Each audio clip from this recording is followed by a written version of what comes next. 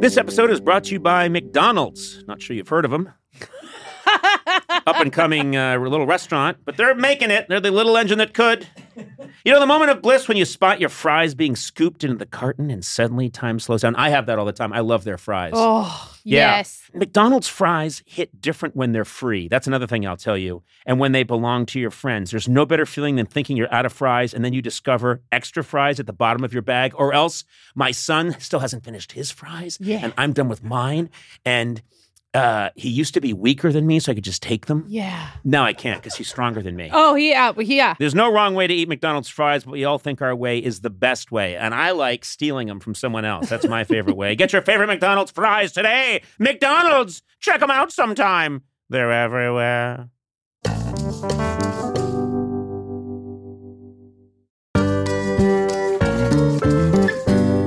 So, how's your sock drawer looking? It's messy. There's a lot of single socks. Yep. I think it's time for a little spring cleaning. Oh.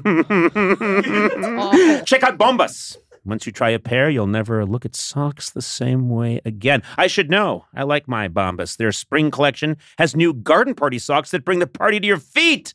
My feet have never been to a party. They've got stripes and florals and new vintagey colored rib socks. You know, when I'm wearing Bombas, I feel like my feet are being caressed and cared for in a way they never have been in my life. Get comfy this spring and give back with Bombas. Head over to bombas.com/Conan and use code Conan for 20% off your first purchase. That's BOMBAS.com/Conan and use code Conan at checkout.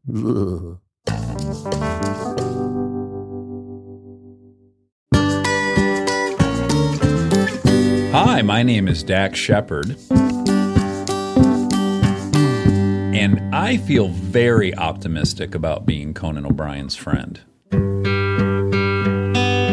Fall is here, hear the yell, back to school, ring the bell, brand new shoes, walking blues, climb the fence, books and pens, I can tell that we are gonna be friends.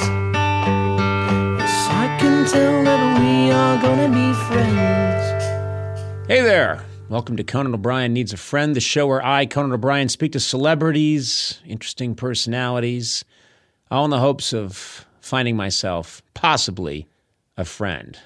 And I'm talking one that isn't on my payroll, someone who doesn't work for me, a real pal. I'm aided in my quest by my trusty assistant, Sona Movsesian. Hi. And my producer, Matt Gorley. Hi. Now, today's guest is someone I have a bone to pick with. We'll talk about that later. I do love the guy, Dax Shepard. I know we've had some stutter steps, but I'm not giving up on this. You think it's possible?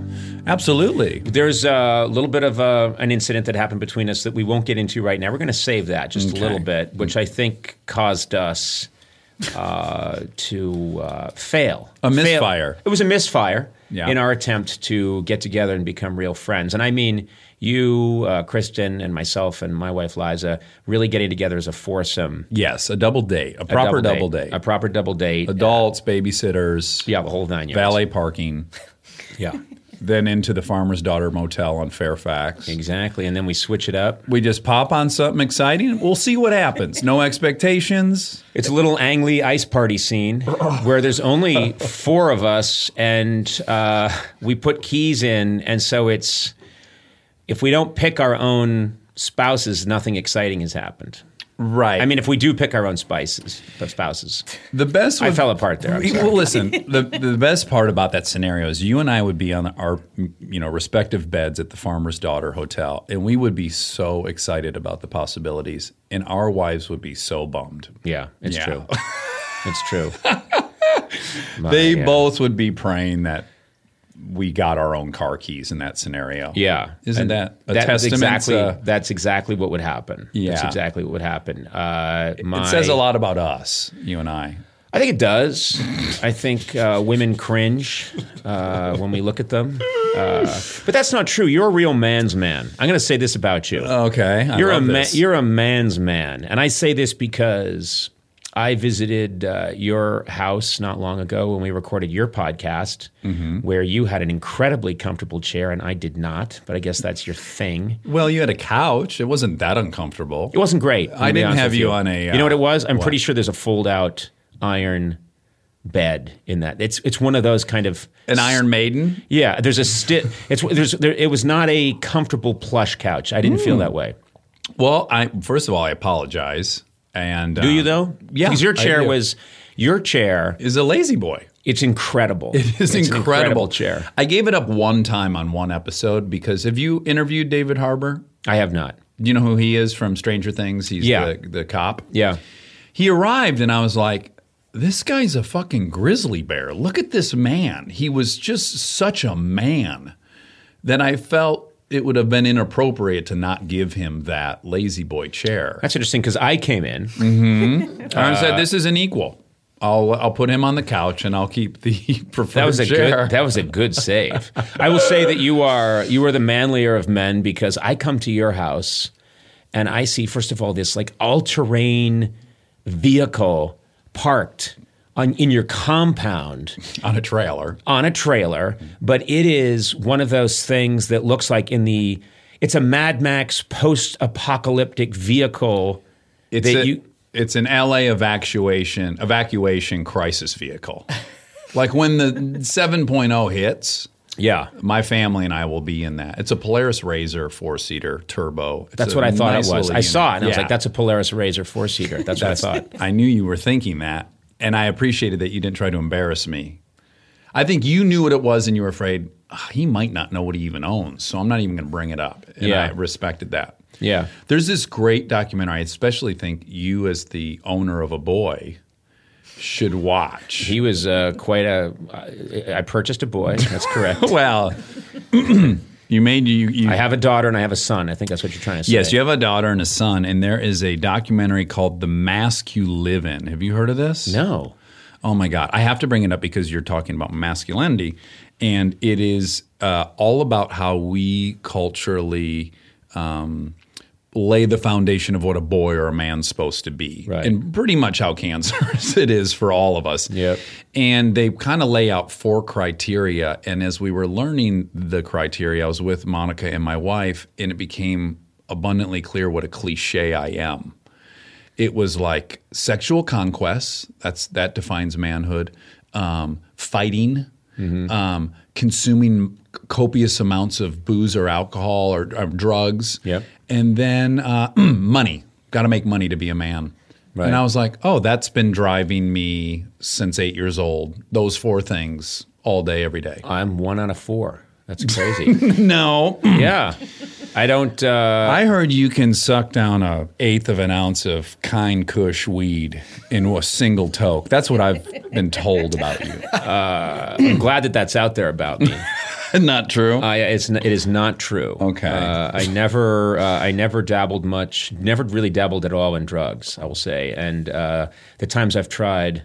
Sweet Mary Jane, I think you guys call it. Yeah, that's what we're calling it. Or wacky cigarettes. The time. But it was Smigel that told you would really benefit. Was he the one who? Robert Smigel. Are you blown away with my memory or no? No, it was pretty recent that I told you that. Okay. So the fact that you're bragging about that makes me question your memory. the fact that you're like, huh? Remember? It's O'Brien, right? Conan O'Brien, right? Pretty good, huh? I shocked myself. That's why. Yeah. Robert Smigel. Brilliant writer and Insult the Comic Dog. Triumph the Insult Comic Dog and blah, blah, blah. And I've known him forever. And when we were at Saturday Night Live together, he said, you're the only guy I know who would benefit from smoking because it would calm you down. You're so tightly coiled that it would, if you smoked, the cancer that you would get would still be offset by the relaxation of the cigarette. Yeah. But you talk about masculinity. I think I've done a pretty good job with my son in setting, I think in a lot of ways, a low bar. He makes fun of me constantly, and I'm very self-deprecating around him. I'm not a big sports guy, meaning I'm not an incredible athlete. I work out a lot, but I'm not a great athlete, and so I have not set that expectation. I'm trying very hard. What about the stuff like don't cry? Oh, I've never told him not to cry. Okay. And what about I've wished privately sometimes he would stop? There were times when when he would lose it over something that I thought was kind of small, and I'd think like, gee, my son is in his late 30s, and and I'd be like, okay, you dropped your donut, but you shouldn't cry. No, my son, no, he doesn't. I've never done that. I've never shamed him in any way, I don't think. Well, how about this? It starts with a very simple observation, which was definitely true where I grew up, which is we almost define boys in opposition to girls. Yeah. And so the worst thing you can be as a boy is to be a girl, is to be feminine. Mm-hmm. And in order of insults on a playground, it is basically you're a sissy, you're a girl. Right. And it's so the only thing topping the female thing is then the homophobia. So it's like, so what's tricky is when you're introducing this concept that to be a girl is bad and it's not boy-like, you inadvertently are basically establishing a hierarchy of one's better than the other. If you're supposed to avoid that, and then we get in these very insular clubs because it's very hard for us to emote and to talk about our feelings because we're told not to do that. And then we get old enough where we start drinking, and now we say I love you, and that's why we drink, so we can tell our buddy we love them. And now we're in this little pod, and we've been told our whole lives that being a woman or a girl is bad. So then weirdly we feel superior to them. I think it's all tricky, and I found myself going like, oh yeah, I got that software downloaded into me big time. But you've it sounds like you are unpacking it. I'm trying, but some of it is so. I find this when I'm working on a car, and I hit my hand and I really draw blood, like I'm already frustrated, and then the wrench slips, and then I cut my hand. And I'm ashamed to admit this, but the first word out of my mouth is a homophobic pejorative because it's like in my reptilian brain. Like on the playground, that was the worst thing you could be called, and you were trying at all times to not be called that. And so it's just it's cemented in there, and I can't get it out. I know enough not to do that in real life, but like in a moment where I got really badly hurt and I'm already frustrated, that word comes out, and it's cuckoo because I'm not homophobic. I'm trying to relate to you, but I don't work on cars, and the closest I can get to is if I'm watching a PBS documentary on Emily Dickinson.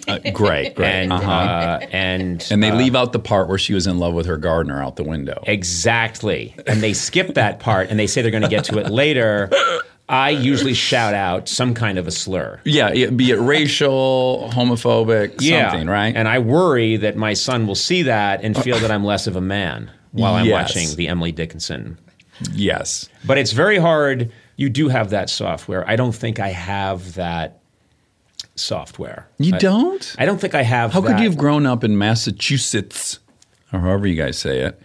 That's exactly how we say it. How did you know that? As a exceedingly tall redheaded kid and not have been called names. You weren't called those names? No. I was called names. I got into scrapes every now and then. Okay. I had my nose broken once, very badly in the north end of Boston.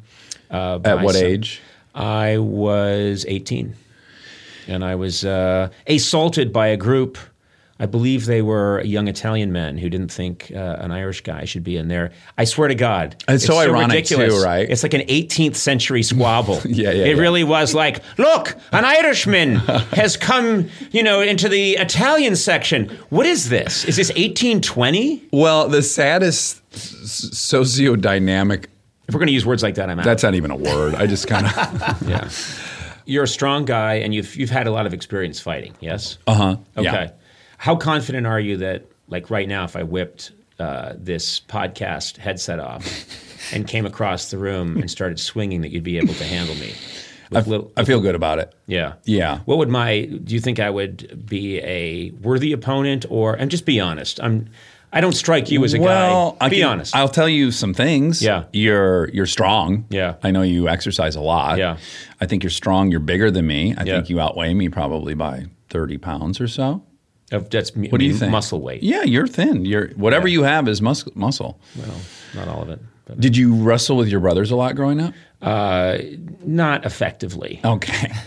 I was quickly overwhelmed by my oldest brother, Neil, who was much, much bigger than all of us and would just sit on me and then laugh as I was underneath him. Right. Okay. Well, much like Tarzan grew up around apes, yes. and he could brachiate. He could swing from trees yeah. So my brother was 5 years older than me, and he fought me every hour of every day. And I think that made me a very good wrestler because I was fighting someone much bigger than me and older than me. So I feel like my wrestling skills are really on point. I fought my mother physically. Okay. Which didn't go well. She also bested me. Okay. So then I went after my grandmother who lived in the house with us. Okay. How did you do against her? She also won. Which did she employ and her she was walker? She was in her 90s. Okay. All right. No, she used just brute strength. So I think you're probably... She also had a mouth like a sailor too, right? My God. The psychological game. Don't get me started on that one. My grandmother lived in the house with us when we were growing up, and she had grown up. She had lived a very long time, and she had grown up in Massachusetts during the early 20th century. I mean, I think she was like 22 years old when the Titanic sank. Oh, really? And so she, on St. Patrick's Day, she pulled me aside and she told me, now you're going to go to school today and all the Protestant kids are going to tease you. Mm-hmm. And I was like, this is 1975. And, I'm going to this racially mixed public school where, kids have afros, there's Korean kids, Sure. it's just... No one's thinking about this. Singling out your... And she said, you're going to go to school today, and the Protestant kids are going to laugh at you. And I'll never forget this. She said, and they're going to try and rile you. And she said, they're going to put chalk in your milk. And I thought, like, oh my God, that's something that happened to her in 1902. Right. Some Protestants put a piece of chalk in her milk and got the best of Maudie Reardon, Yeah. And I was like, what?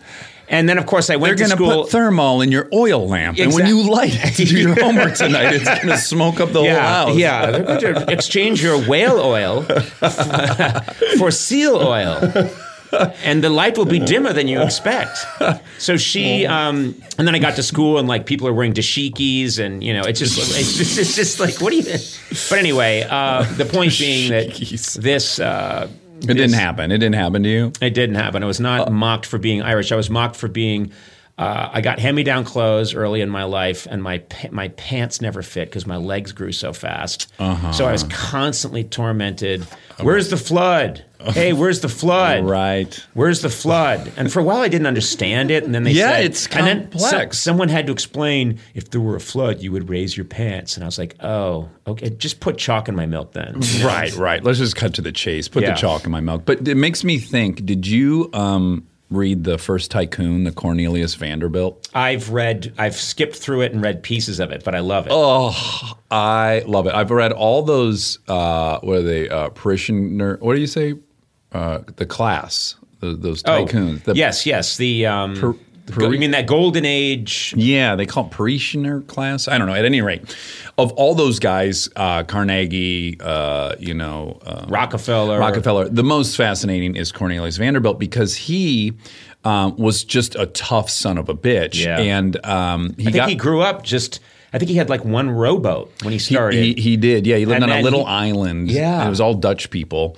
And he grew it into this steamship empire. But the most famous fighter of the day, some Irishman who was like the champion of New York, said some stuff about him in the paper. And then they were having the St. Patrick's Day parade. And Cornelius was on horseback. And that fighter came out into the street, and he was pretty drunk. And Cornelius got off of his horse and punched out the heavyweight champion. And it's documented in the paper. It's not like lore. And now that's the kind of tycoon I want to read about. Exactly. You don't see Bill Gates knocking out Mike Tyson at the St. Patty's Day. Exactly. if Mark Zuckerberg took out. You said what about McGregor? Facebook? Hey McGregor, you said what about Facebook? All right. I'm sorry. No, come here. I'm gonna rip your ass publicly. We're gonna take a break. We're gonna take a break. What the fuck is that? We take breaks on here? Yeah, we take breaks on this one because you know what? This thing's a cash cow. Okay, good. Let's make some money. Aren't these cash cows? Oh yeah, they are. Yeah. We'll talk about that. Yeah, we will. Because I'm a little worried. You've been about told it's a cash cow, which is why you're sitting here. Put a ton of my own money into this, and I'm not seeing anything back. All right, we'll take a break. Hold on.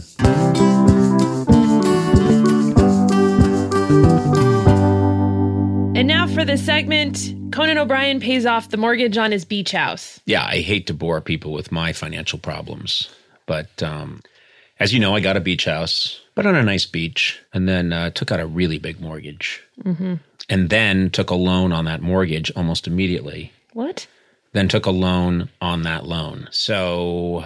There's so many bad decisions. Yes, I counted. It's 3 bad decisions. Yeah. In a very quick succession. I'm okay. Everyone's fine. Kids are going to eat, and there's a roof over our head and everything. But I need to get to work. Yeah, you need to make some money. And we must do that now.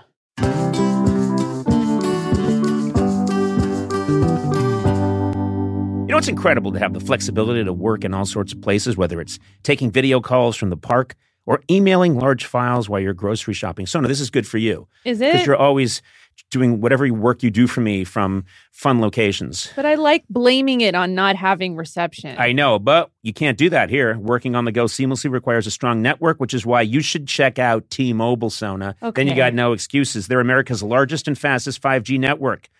With T-Mobile, you'll be covered in more places with the 5G speed you need for your life on the go. Plus, they also cover more highway miles with 5G than anybody else. Check it out if you don't believe me. Hey, Blay, you've got T-Mobile, right? I do. I was actually just up in the woods in Idlewild. It was fantastic for the weekend, and my T-Mobile didn't miss it. My T-Mobile phone didn't miss it. You know, I wouldn't think you'd need a cell phone because you speak so loudly into a microphone. Well, I had to look some stuff up. Just take it down. I didn't know when brunch was. I can hear him when the restaurant's open for brunch. Okay. So I used my T-Mobile coverage to check out brunch. Blay. That's all right. Anyway, wherever you are, take it from the loud-speaking Blay. If you're on the go, you want to be in the know, you want to make the show. What? T-Mobile. Okay. That's the one for you. That was I should have rhymed it with go. Anyway, find out more at T-Mobile.com/network today. Coverage not available in some areas. Fastest based on median overall combined 5G speeds, according to analysis by Ookla of Speed Test Intelligence data Q3 2023. See 5G device coverage and access details at T-Mobile.com.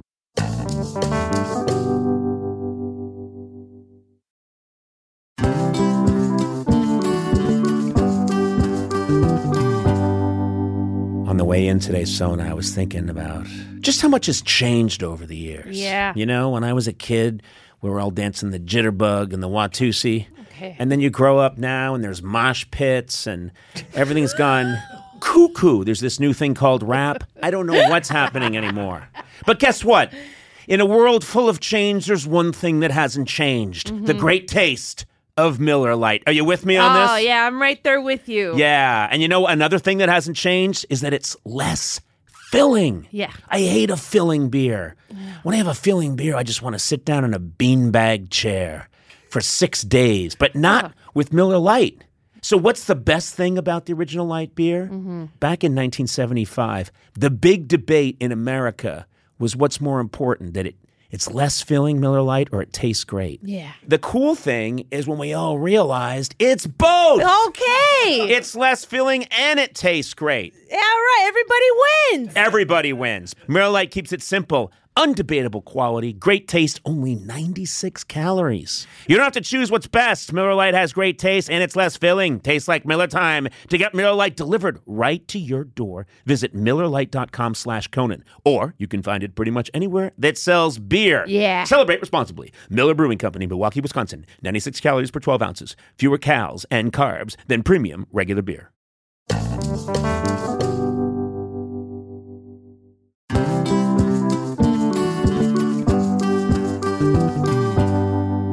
on, if most people are being honest, no one really knows what you do for work, right? Yeah, it's true. Yeah, especially if you're in what I like to call B2B. Oh, you know? what is that? I'll explain. Okay. That's a business doing business with other businesses. You know what I'm saying? Yeah. I call it B2B. It's a little thing. It's also, it's a boy band I'm working on.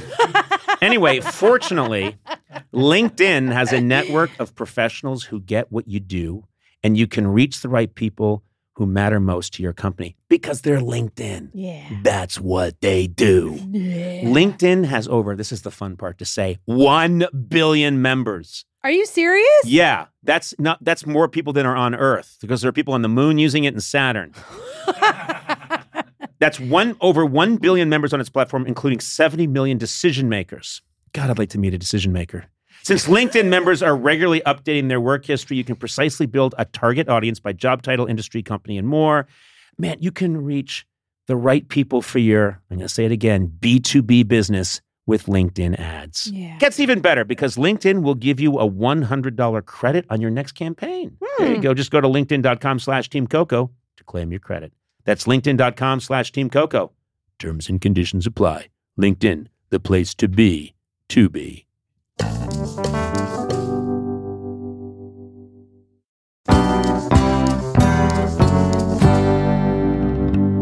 We're back sitting here with Dax Shepard. You really do think we could be friends? Oh, absolutely.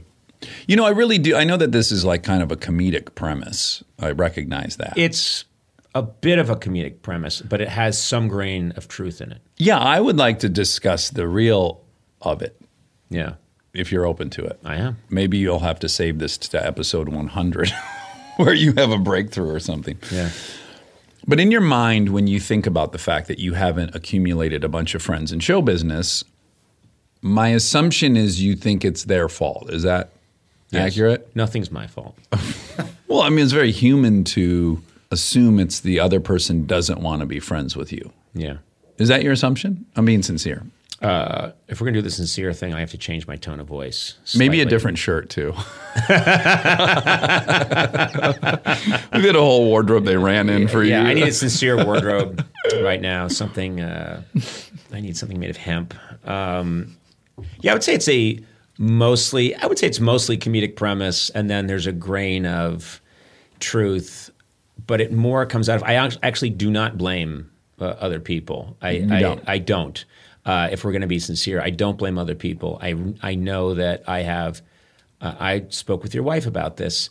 I'm really busy, and I have a wife and 2 kids, and I'm really involved with them. I come from a big family, and I do have a set of friends, and it's very hard to get together with them. Very hard. It's really hard to make it happen. You and I also live on opposite sides of this city, which shouldn't be a big deal, but it actually is a gigantic deal. Yeah, if you're listening and you don't know about Los Angeles, It takes 90 minutes for me to get to Conan's house at the wrong time of day, and it's only 19 miles. Yeah, and that's in a Learjet. I mean, that's right. Incredible. That's an Apache and you have post-apocalyptic cars that can drive over other cars. I've thought about just going straight over the Santa Monica Mountains to your house in the off-road vehicle, and I'm not ruling that out. Could you do it? Well, if that fucking P-21 Cougar could get himself from there over to Griffith Park, I assume I must be able to. Yeah, you could do it in your vehicle, I just need some mobile ramps and stuff.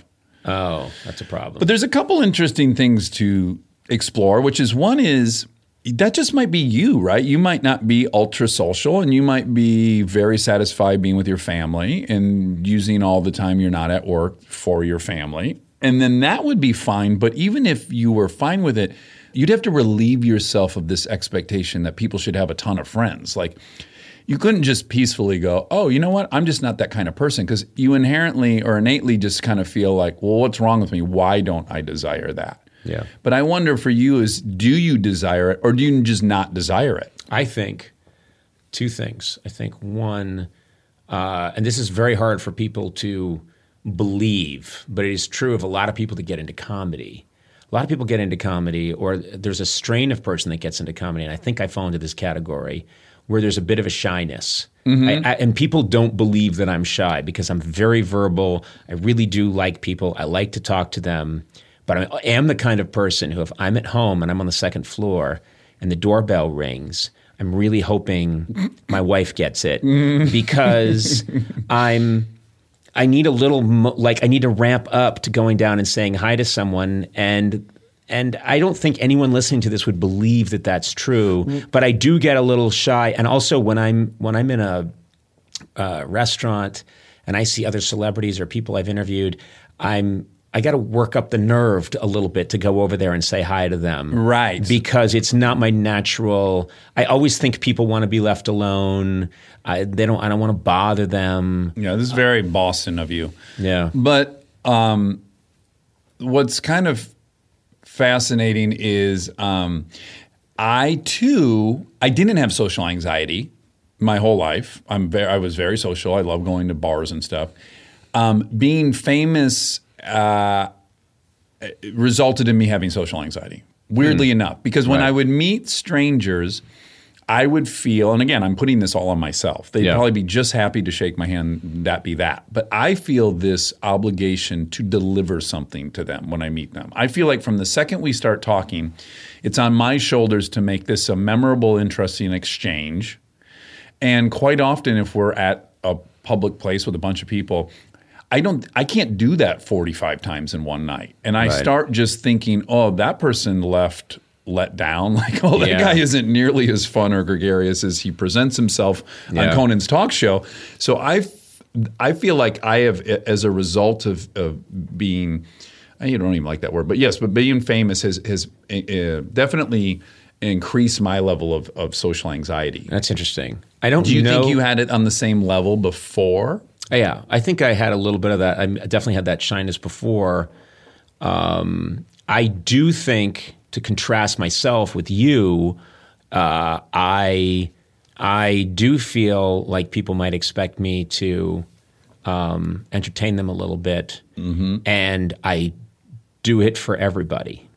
Sure. Unfailingly. And Sona, you can weigh in on this, but if the guy comes to change the smoke alarm in the house because, I want that person to have a satisfactory, entertaining moment with Conan O'Brien, and if I'm at a party with 150 people and it's some function where I'm supposed to talk to, I'm supposed to mingle and talk to them at some function for the network, I will get to everybody, and I will give them my full. It's been described. You'll give them the platinum package. Everybody gets it. Everybody gets it, and it's not a status thing. I do it. I am running for something. I'm running for some high office. And I don't even know what it's for. Well, I know what for me it is, and this is something that I've had to really work at is. The notion that someone would walk away and not like me is so painful. Yes. My own ego. Yes. Of someone's going to walk away and go, oh, he's an asshole in real life. I find that to be, painful. The thought of that. But through having kids, it has helped move me a little bit closer to a healthy place, which is I am generally quite nice if you meet me out at a restaurant. You're a nice guy. If I'm with my kids, I'm not very nice. Because it's their time, it's no one else's time. So if we're at the airport and people want to take pictures and stuff with us, I'm not mean, but I'm very direct in that this is their time. Yep. And I have had to become comfortable with the notion that, some people on planet Earth are going to leave you and say, that guy's a dick, and tell people that I'll never meet that I'm a dick. And I just have to get comfortable with that because my priority is these two little girls. Yes. And I got to live with that. And you can't control that. And also, you can give them everything they want, but if it's a better story later on in a cocktail party that you're a dick, then you're a dick. And that's right. And so you just talk to the person for 15 minutes to try and convince them that you're a good guy. I'm a good person. And then you bought them some stuff in the airport, in the carried airport their bags gift shop and carried their bags. But then they're like, I met him. I don't know. It seemed like kind of a dick. And that's their story for the rest of their life because, frankly, it's a funner story. It's a more fun story. Yeah. Let's get to this because really quick. I just love when you were on my show. He corrected my English 6 or 7 times, and I just said funner. And as it was coming out of my mouth, I go, he's not going to roll with that and just match my funner. He's going to say more fun, which is correct. Isn't it crazy how lightning fast these thoughts happen?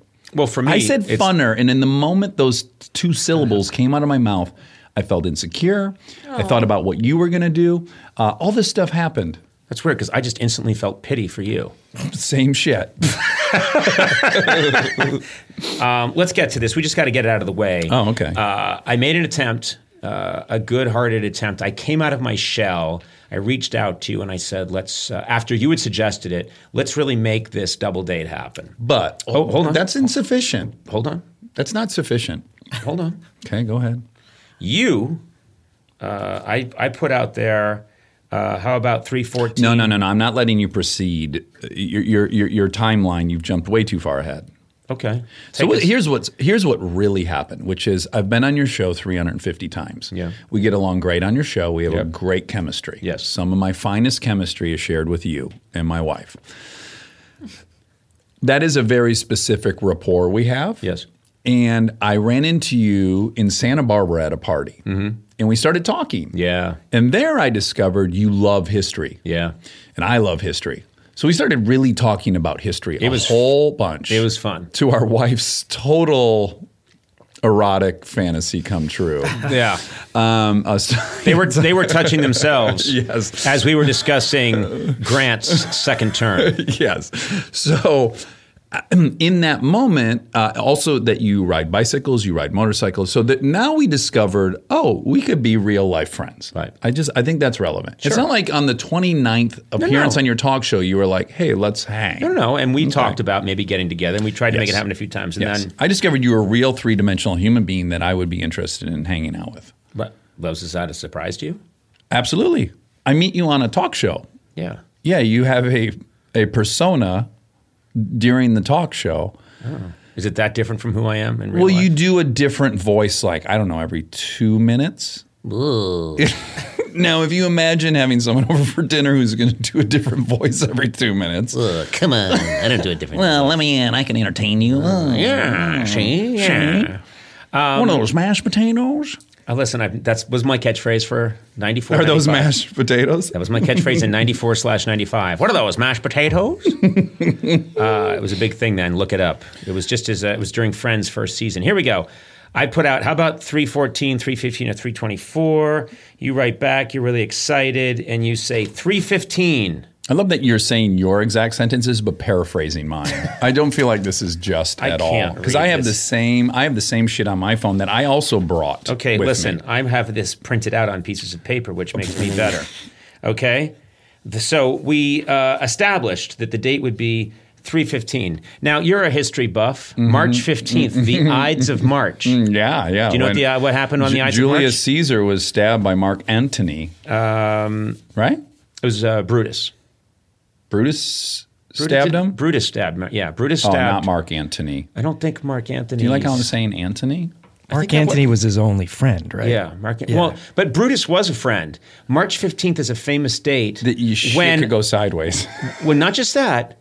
When a man is betrayed by someone he thought was his friend. Yeah, okay. The Ides of March. Okay, great. So you write me back, and here's you better read this shit verbatim because I have it. I have it right here. I actually was delighted. So again, I'm going to interject because I'm the fucking guest, and I let you talk more when you were on my show. So okay, go ahead. Let me talk for 1 second. Oh, here we go. Hold on. Listen. Stow your pistol. Order. Stow your pistol. Quiet, Corley. I've got him on the ropes. Okay, and go. he says I'm doing voices all the time. But it ain't true, I tell you. It ain't true at all. I'm secure. I don't need to entertain constantly. You say, perfect. I'll start fasting now. 3:15, March 15th, exclamation point. Mm-hmm. Okay? Your friend is telling you to flip the page. That's not my friend. This is like watching your Sona. 90-year-old grandma kick your ass. It's laborious. Then I reach out to you on the 15th and say, hey, is this happening? Mm-hmm. You get back to me. And the only reason I bring this up Here's is that where I insist you now go verbatim, which I'm now holding the same script as you. Okay, go ahead. Okay. Let me do my part. You read your part. Because, by the way, when I looked this up to find out who was right or who was wrong, and you'll soon learn I was wrong, I can admit that.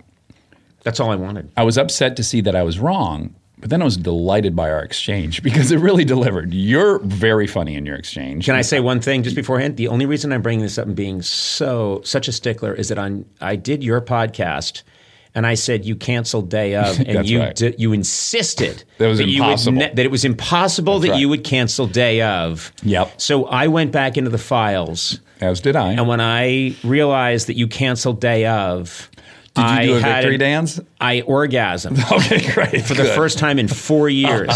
Mostly Just a dust. mix of dust. Mostly dust came out. Some lint. Yeah, lint and a Lincoln penny. So my friend Conan inquires whether or not we're on for that night. And here's my response. So when we made these plans and I picked this date, I knew I was shooting a sitcom, but at the time they told me we would shoot live on Fridays in front of an audience. Then I got the schedule last night and learned I will be shooting stuff tonight as well. For some weird reason, I'm attaching it. I guess because it's very important to me that you know I'm not lying, which in and of itself probably deserves some exploration. At any rate, I'm very bummed that this is the case, and I hope we can reschedule. Don't give up on me, Dad. Mm-hmm. Interesting. You made me your father. That's right. I did attach the schedule, which, by the way, literally did come out the night before. Yes. So yes. I couldn't have really done a better job because I just found out basically when you found out. I understand. Not to excuse it. I still canceled on you day of. But are you going to read your response or can I read yours? I don't think because I yours have is my great. response. What So is you say Dax. I called your line producer and you aren't even in the cast. He said you never got the role and haven't worked in months. You need help, man. No problem. Let's do it some other time. Sure. It's not like I'm terminally ill or anything. Off to the doctor now, Conan. Right. It's just a brilliant response. So then I respond, ha, ha, ha, ha, ha, ha, ha, ha, ha. I give you like 9 ha, ha, ha. Still, Yeah. You know how funny I thought it was. Quote, I called your line producer. I'm even quoting you. Yeah. You wrote back, I was told that's a thing. Yeah. A little self-deprecation at the end. Now, I look at that as a big victory for both of us. It was a big victory. And you know what? I wasn't upset. The only reason we're talking about this now is that you insisted That I on would your never do podcast that you would never do that. And I just had to set the record straight. Yeah. That on the Ides of March, you stabbed me in the back. I did. I watched you bleed on the steps on the Senate floor. But no, it is, we're going to get together and you and I are going to talk about history. And maybe the ladies can't be there if we're going to talk about history. Well, that's the other most predictable outcome of our night at the Farmer's Daughter Hotel is that you and I probably will just start passionately rolling around in the binding of a Grant biography. Yes, exactly. Exactly. Smearing the pages on each other's faces. Listen, I got to say that was probably my favorite moment you and I ever had on your show was I was going through what I think I am out of 10.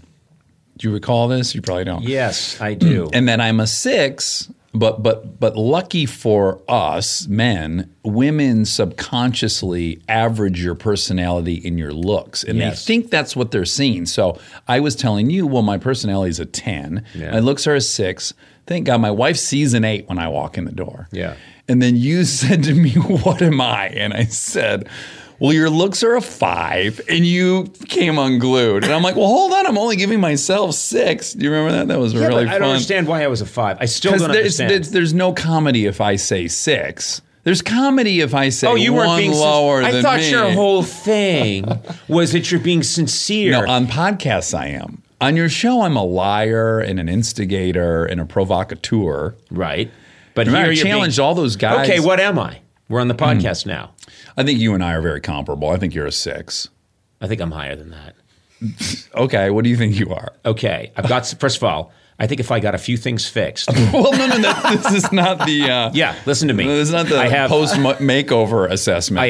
I have thin, unattractive lips. If I could get those plumped out. Okay. I have rat-like eyes. I have beady eyes. And I have an eye vein that shows up on camera. And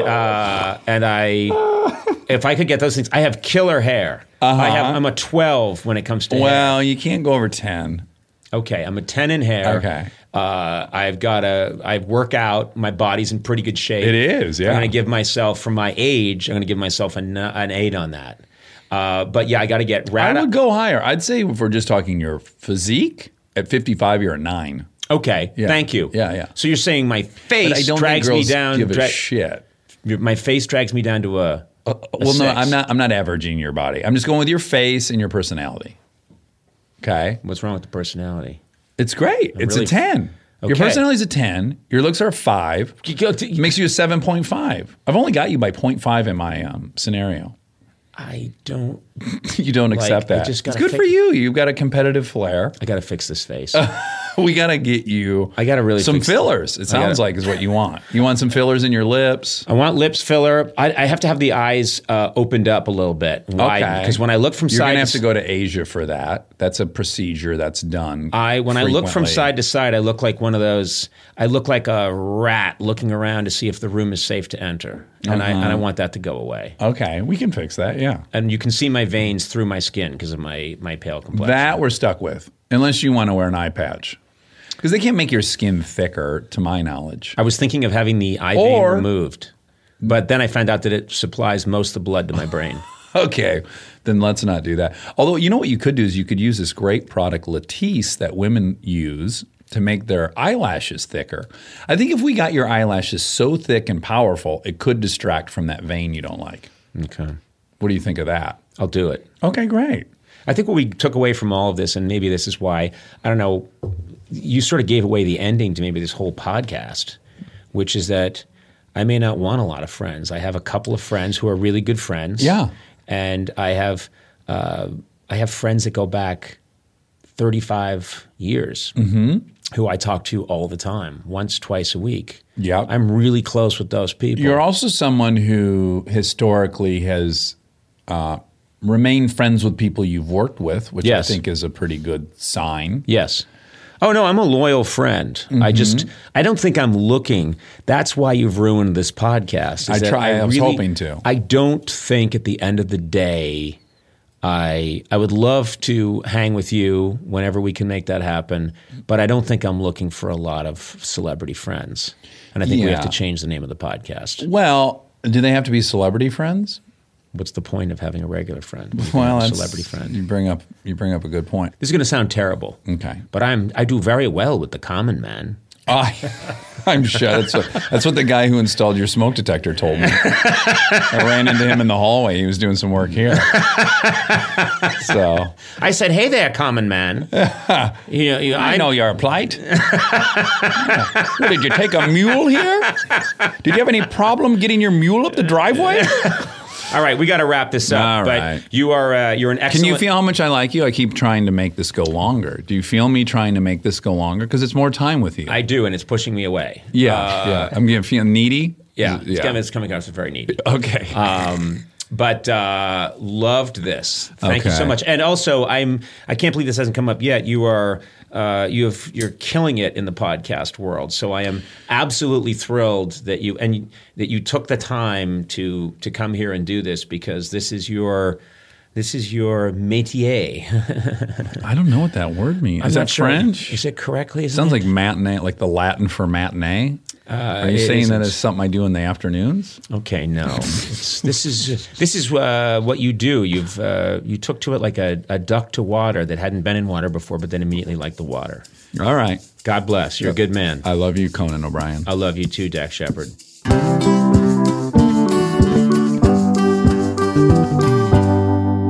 And now another segment of Conan O'Brien pays off the mortgage on his beach house.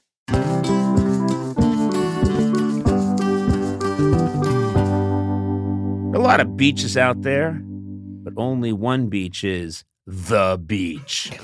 Why did your voice change? You heard me. Only one beach is the beach.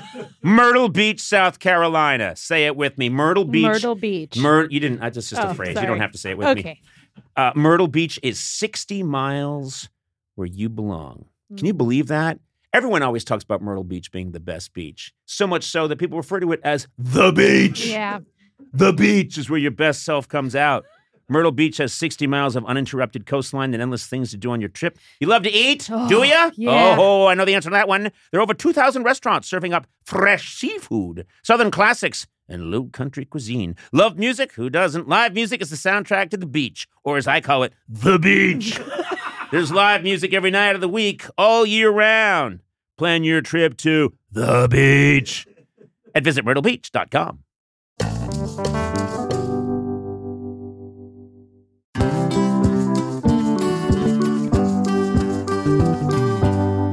You know, it's only a matter of time until your check engine light comes on, which could equal an expensive repair bill, and a new engine can cost up to $6,000. Don't I know it? But this is why you need this product I'm about to mention right now. Okay. CarShield. CarShield offers plans with low monthly rates that you can pay for your expensive repairs on your out-of-warranty car, truck, or SUV. It's so nice to have that protection of CarShield. I know. I believe, that's my belief. Some people have other beliefs, maybe religious beliefs. I think CarShield plans provide protection on up to 5,000 major parts and systems, including items like transmission, engine, even your entertainment system. Just call CarShield and choose the mechanic to do the work. CarShield administrators will handle the rest and save you money. Look, I saw your car today. You've got a beautiful car, but you've got to haul your family around in this car. This is a vital piece of machinery for you. You need CarShield. I do. And, I don't take care of my cars very well. So CarShield, it would definitely come in. And also with their A rating from the BBB, don't ask me, CarShield is the name you can trust to save you money on covered auto repairs. Now's the time to make the smart choice and protect yourself from the sky-high auto repair bills. Visit carshield.com/Conan. Save 20% today. Again, that's carshield.com/Conan to save 20%. Visit carshield.com/Conan to lock in your price today.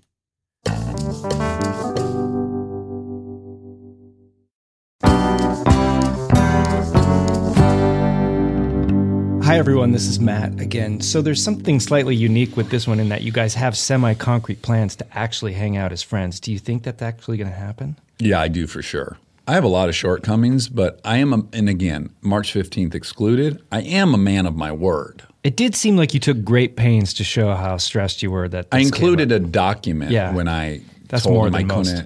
Right? Yeah. Yeah. So I definitely think we will hang out. Sooner or later, he'll move east or I'll move west. There's no way we'll end our lives separated like this. You'll do it for each other? No, but just by some other set of circumstance. You've gone deeper than anyone else thus far, so thank you for that. Okay. Thank you.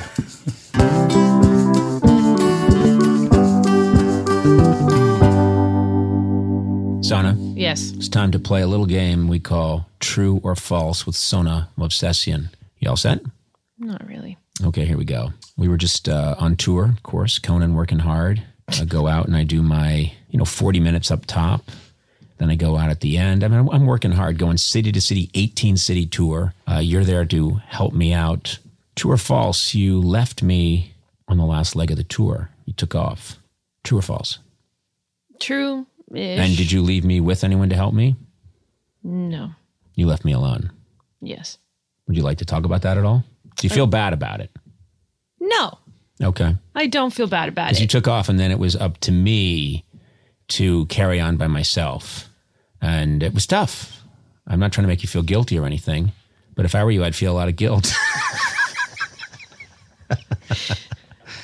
First, I liked how you said Conan working hard. I just like to get that out in the beginning of this, like you're talking in the third person. When I hear you talk about this, I just hear you're so valuable that when you leave, there's a hole in my life. That's a nice way to look at it. And you know what? You are valuable to me. So when you left, I thought, I hope this is for a good reason. Where'd you go? I went to a wedding. Whose wedding? I went to my friend Anais's wedding. My friend Anais and Roger got married in Anais? London. London? In London. Is she a close relative? No. Oh. No, she's a friend. You just went to a friend's wedding. I went to a friend's wedding. Yeah, I did. Did you think at all, maybe I shouldn't go because I'm with Conan on this important tour? Do you want me to be honest? Of course. I didn't think about it at all. I don't even know if I told you that I wasn't going to be there until you didn't. Like a day before You I didn't. left. You didn't. You didn't. And that's another point. You didn't say anything to me like, a month from now, because you had to buy tickets to go to London. Mm-hmm. You had to make big arrangements to go. You didn't say anything to me. You just, day before, like, oh yeah, I'm not here tomorrow. You're on your own. Good luck getting all of your shit together.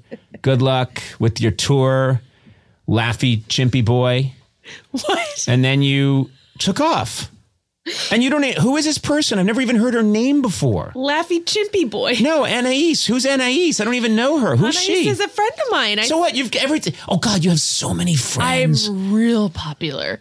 I know, but sometimes I think you throw around the term friend a little loosely because you're just like, oh yeah, she's my friend. I gotta go to London. Did you really have to go? You sound very jealous right now. I mean, do you think you made the right call? Yes. I don't regret it even for a second. Yeah, I do. You shit on me a lot.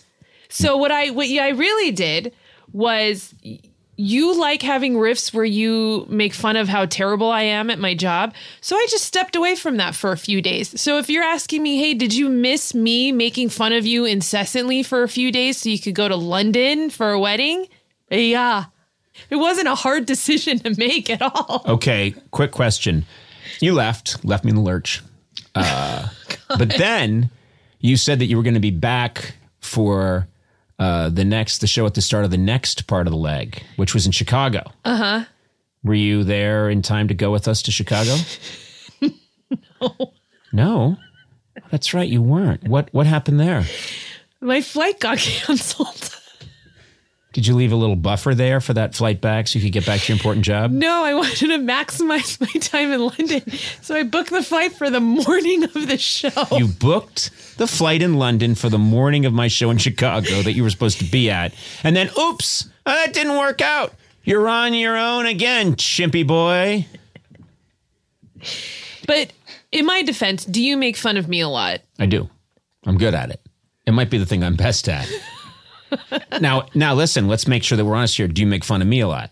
Yes, I do. It's what I'm best at. I think we are both, I think in each other, we have found the person. Isn't it crazy that the person you're best at making fun of in the world is Conan O'Brien, and the person I'm best at making fun of in the world is Sona Mosesian, and then we happen to meet? Yes. And we happen to work together? It's destiny. This is like Lennon meeting McCartney. It's magical. I don't understand that reference at all. I'm sorry. They were singers long before there were, apps and stuff. Oh, that Lennon and McCarthy. McCartney. Wait, did you think I was talking about Vladimir Lenin and Yes. Joe McCarthy? Yes, Yeah, I you're did. like, you know what? You're did. like, I'm Vladimir Lenin, and you are red baiting commie hunter Joe McCarthy. It's yes, actually perfect. it's a perfect analogy. We are the I thought perfect you said analogy. McCarthy. And I was like, Lennon and McCarthy, I don't understand that relationship at all. Oh my God. This is great. I actually think we're perfect as, you know what, let's leave it that way. Vladimir Lenin and Joseph McCarthy. That's what we are. Yeah. Together. It's good. So one of us has a stroke at a pretty young age, and the other one dies of alcoholism. Mm-hmm. I'm happy. You're going to be the stroke one.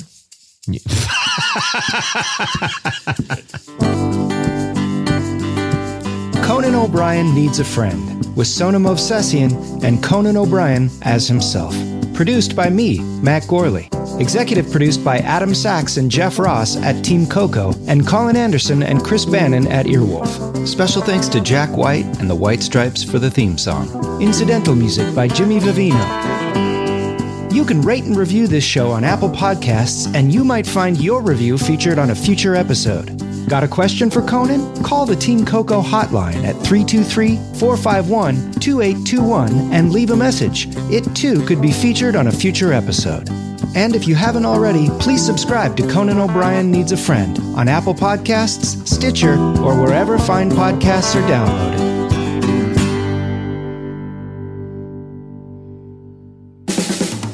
This has been a Team Coco production in association with Earwolf.